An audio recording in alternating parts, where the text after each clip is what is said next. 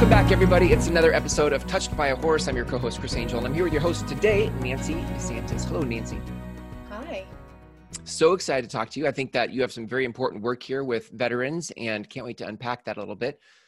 Give me a sense of, well, tell me the name of your business, and then give me a sense of how you got started in this work with veterans. Okay. Briefly, I am horsesforheroes.org, and we have a Cowboy Up program. So it's Horses for Heroes, New Mexico Cowboy Up. And we are the only program of its kind here. And we are a nationwide program with a bunkhouse facility for veterans to come in from all over, literally the world. Cool. We've had people come in from outside the state. And I got involved actually through our 4-H club that my husband set up with his daughter, that when I met them, came in and started working. And then we joined the children and the veterans, and then the kids grow up, and then we had the veterans, and it was working. So we work with veterans and active military. Got it. Wow. I love it. Give me a sense of the world of what you help veterans through. So when somebody comes to your work, like what are they often wrestling with or dealing with that your work is designed for? Right. So our soldiers or military are dealing with many different issues. One first of being, and how we started, was their transition from military life to civilian. And with that comes stressors, which people often come away with a diagnosis of PTSD. Right. And we basically listened to our veterans to understand what was really going on for them. And then we continue to build out the program, where we found that we started serving active military because what we do is preventative of PTSD. Right. Interesting. Huh. Do people, so active and transitioning, do you work with veterans who have been out of service for 10 years, 20 years? Good question. We work with post 9/11. Got it. Okay. 9/11 veterans from there forward. Okay. Perfect. I love it.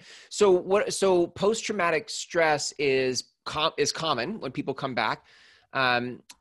You have a different conversation around that, post-traumatic spiritual dissonance. So I'm curious what that means. Can you walk me through a little bit of that distinction?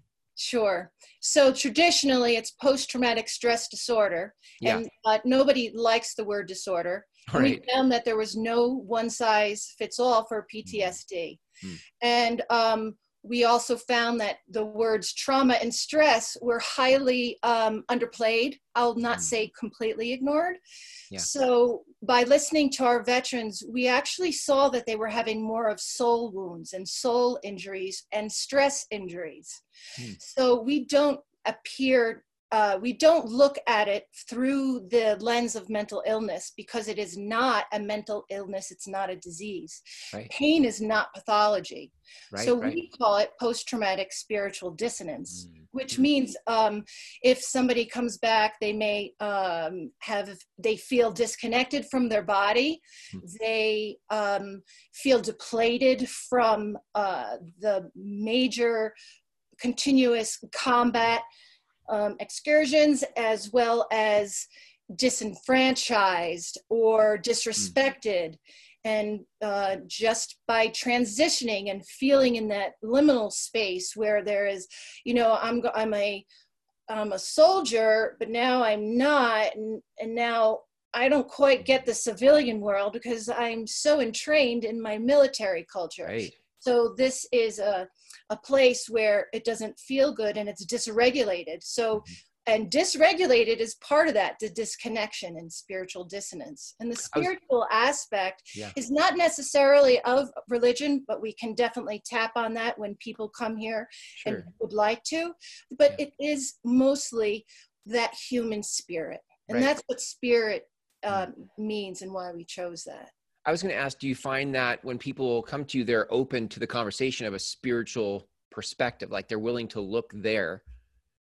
Yes. And when veterans come to us, actually, we never ask them, so tell us about your PTSD. Right. We meet people where they are. And often through conversation, you'll find where that spiritual dissonance is, and they are open. In fact, some veterans come through and say, I love my family, I love my kids, but I'm like really mad at God. So that's where my Gestalt work, is really handy, and I can have a conversation with God. But also, you have an invitation to look at your belief system here without any judgment, without any labels or dogmas. And because a lot of them who started out spiritually speaking, perhaps going to church or what have you, feel like they are at war, or they feel guilty and ashamed that God is mad at them. And so we help them to work through that and dispel all that, so they could come away with an updated belief system instead of all these limiting beliefs. Yeah, I would think if you didn't get to the spiritual side of this conversation, what you'd work on the surface of all the thoughts that are happening without getting to the beliefs under the surface, and then nothing ever changes, because you might change the surface thought, but it doesn't actually get to the thing that's harder to access, which is the belief. Sometimes those beliefs are buried pretty deep. Yeah, they really are. And my husband actually, after I got certified in EGCM, he went back and became a minister, so that he had another additional access to be able to work with. Because some people, would like to visit scriptures and stuff. Sure. And so they're able to do that with him. Yeah. But as any other, we can work on all those different levels without any judgment. Where do you feel like traditional therapy gets it wrong? I think there's a lot of people who have tried therapy and it just, didn't work. So now it's like all therapies doesn't work. So. Well, actually, Chris, that's how I got into going to become a Gestalt practitioner, because I was riding alongside with my veterans, and they said, this therapy is not working for me, the exposure therapy, or I'll have calls of suicide saying, I just had my first experience of exposure therapy, and I've had this one and I had that one. And so I'm riding with them going, okay, I know horses are completely healing and we're working on those levels, but I needed to arm myself with more skill and tools to better able meet the individuals I was working with. And when I met Melissa, it was because I had a practitioner offering women's retreats in the Gestalt way.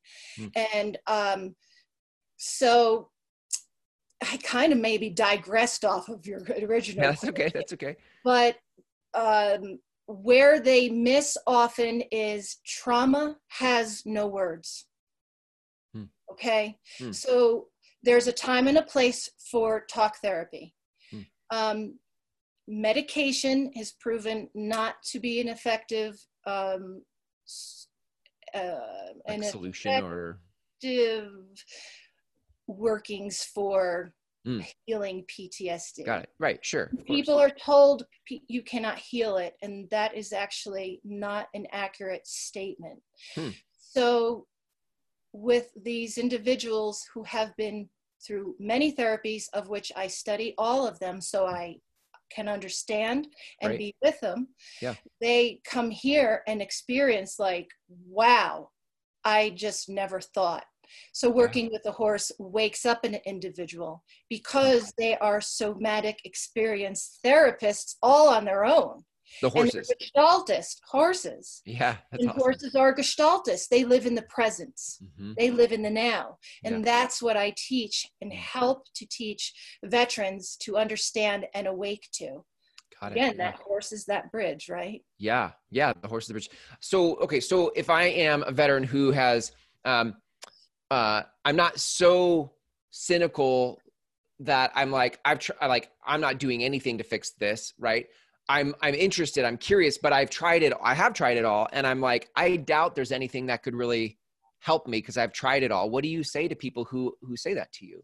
Well, I just put them in a round pen with one of my horses, and I work at liberty with them, and I get them to partner up with them. And because the reason why I started doing that was because veterans often say, I don't feel anything. I'm numb. And that's true to a sense. But when I can put them in a round pen with a horse and offer an experience that wakes up their body cellularly. And I see a neck emerge out of shoulders.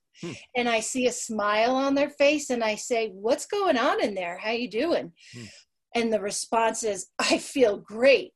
First of all, one, they feel, and it gives them the experience that they can feel, and it gives them hope. And that's that first connection. So a connection with the horse brings connection with one's own body, with the horse, and then they could take that out to their family and into society. So it is the beginning and building of that foundation in our work that we do here. Yeah. I'm present right now to, I think people who see death and who see really dark things, when they get in touch with their light, again, they have a whole new vision of what is possible for their life and for the planet. I just think like when you go into the shadows and the depths of things, you actually are in your wounds even have prepared you for something even greater than those who haven't gone to those depths. And I feel like coming out the other side of this type of work would really leave people engaged in something meaningful and redemptive and, of all that experience that they had. Yeah, we're very fortunate to see that transformation, especially those ones that say, I've been there, done it all. Right. And that's a mindset. Right. So we have a way of opening and cracking open that mindset. Yeah. And those horses are a really good opportunity to create a brave place. Wow. Now, I wanted to mention something that oftentimes people don't understand. Many do, but oftentimes I'm working with veterans. I've had to actually study childhood trauma because that's where I was going. So when you understand trauma, there's multi-layers of trauma. And that's where Gestalt is really good to finish those unfinished businesses.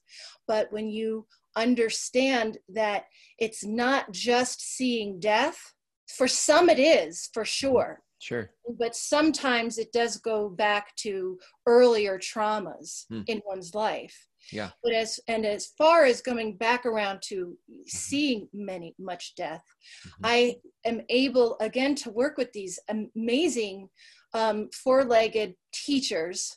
And sometimes I don't have the opportunity because we go quick into it, but I am able to guide them through a journey of their grief process that actually builds learning on top of that wound, and it starts to bring cohesiveness and integration into the person's being. Does that make sense? Yeah, totally. Yeah, I mean, speaking of bringing it into their being, you've mentioned before, other people have mentioned before, the storing of trauma in our bodies, like the physicality of trauma.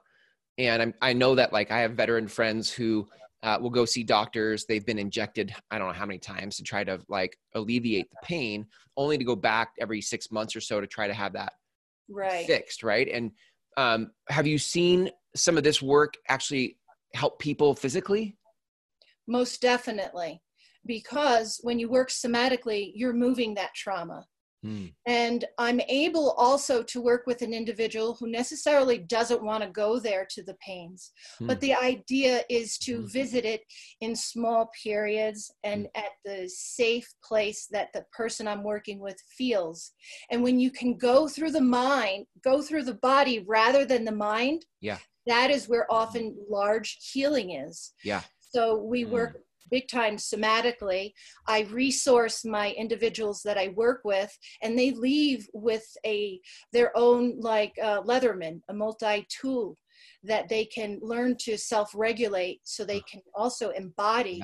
I do a lot of embodied practices in what I do, because I'm not going to be with you all the time, and you're not always going to be with my horse. So I have to help empower them for them to uncover their wisdom, and they have the wisdom of the body, which is really super important. I love that because, back to traditional talk therapy is with words, and you're talking about something that is physical in the body. And I think when talk therapy never gets there, never gets to the body, and to release something through the body versus our thoughts, our words. I love this idea that there's something to. Well, remember, trauma has no words. And that's why it's often difficult. And when it's coming up and rising in our body, whether it's through a trigger or a nightmare or a flashback, that's that brain's job is trying to do is integrate that information and that story. Because when trauma happens, that memory is stored in different parts of the brain. Right. I love that. Yeah. Yeah. So powerful. So you've mentioned to me before we hit record about skills, like there's a skill set. Can you, like, what is that? What do you mean by there's a skill set? Does that make sense? Like when you talk about cowboy up, there are different things that people cowboy do. Up skill set. So what we do is called memory reconsolidation. So if I'm working with a veteran through our cowboy up, which is horsemanship and the education portion of things, right? Like I've been discussing, rather than Gestalt, is to bring that in. Oh my gosh, I just spaced. That's okay. Yeah, it'll come to you. The question. Oh yeah. No, I'm just curious. I mean, I haven't heard anybody on the show talk about skill sets before. I know that they're always there, but oh my gosh, I'm so sorry, y'all. No, it's fine. You know, this happens and it's normal. It is. So the skill set is memory reconsolidation, and how we do it through Cowboy Up is we take military skill set and overlay the new skills through American horsemanship. So we can actually cut down the time and the understanding because we're using military culture in order to learn a new skill. So we say, what was, the best thing and the worst thing that you remember? And it's often being out there downrange in the middle of it all. And so when you bring that on, that old memory of being downrange and with the guys, and now you're in a setting with fellow veterans riding your horse and moving cattle, that updates the memory system. Okay. And what that also does is it gives that person, the individual, to see how they can wire their previous skill sets, and they can take it out into the civilian world. And if they want to learn, if they want to go sell, boots, if they want to open up a business, that they have that bridge now that, wow, the world is just opened to me. Because what happens when they're working within the VA system, which is Veterans Affairs, working with a therapist and stuff, oftentimes they are told to forget their skills and what they were trained in. So you're basically saying, forget your identity. Right. This is all I know. So where do I go from there? So that's why we created Cowboy Up, in order to do that. And then we blew out our program to include Gestalt, to include the neuroscience, to include self-regulation and yoga and all these, embodied practices and what have you. What do you call the memory? It's memory what? What is it called again? Memory reconsolidation. Memory reconcile. I love that. It's so cool. Updating your memory system. Yeah. I totally get it. Like, you can describe it, and I totally get it. And I love the idea that there are these, we spend our life, a good portion of our life in a career, building a skill set where in the building of the skill set, we create, there's a certain sense of certainty to my ability to produce a result because of the years of experience of a skill set. And to simply forget that skill set leaves me with, like, I have to start all over, which can be daunting, so to just upgrade it is such a awesome redemption. Exactly. And that's part of that disconnect. So I work big time with identity. You can even take it and look outside veterans and apply it to the person, like you're saying, or, the person that's retired. What happens in 2.5 years if they don't do anything? Oftentimes it's not until the pretty end, right? That's so good. It is about updating it all, integrating everything. We want to never annihilate any of our experiences, as much trauma as there is. But when you talk to resilient survivors of trauma, they often say, I wouldn't change anything. And that's incredible, Mm-hmm. you know, especially some of the stuff that I listen to and hold, even if it is people that I work with that are have not seen combat. We are resilient human beings, and it's not to stuff anything down and to disconnect from it. We need all of that because we are in post-traumatic growth. Right. And that's where the healing is. Right. That's why I love the distinction of post-traumatic spiritual dissonance, because what's happening is the spiritual dissonance. And when you can create resonance and alignment now spiritually, you actually have perspective and can see how you wouldn't change anything. Like there was like, I think wisdom can rise above the story of it all, and it can see it all for what it is. But if you're dissonant spiritually, it's really hard to connect those dots. Right. And even spiritually, we have the disconnect physically in our body because of that survival skill of numbing out. Right. Yeah. Right. So we work to integrate both mind, body, and spirit. Mm-hmm. It's very important. You cannot segregate, you know, symptoms from the body. And unfortunately, that's what the healthcare system does. Remember, I said symptoms, and that's what PTSD diagnosis is symptomology and reactions. Right.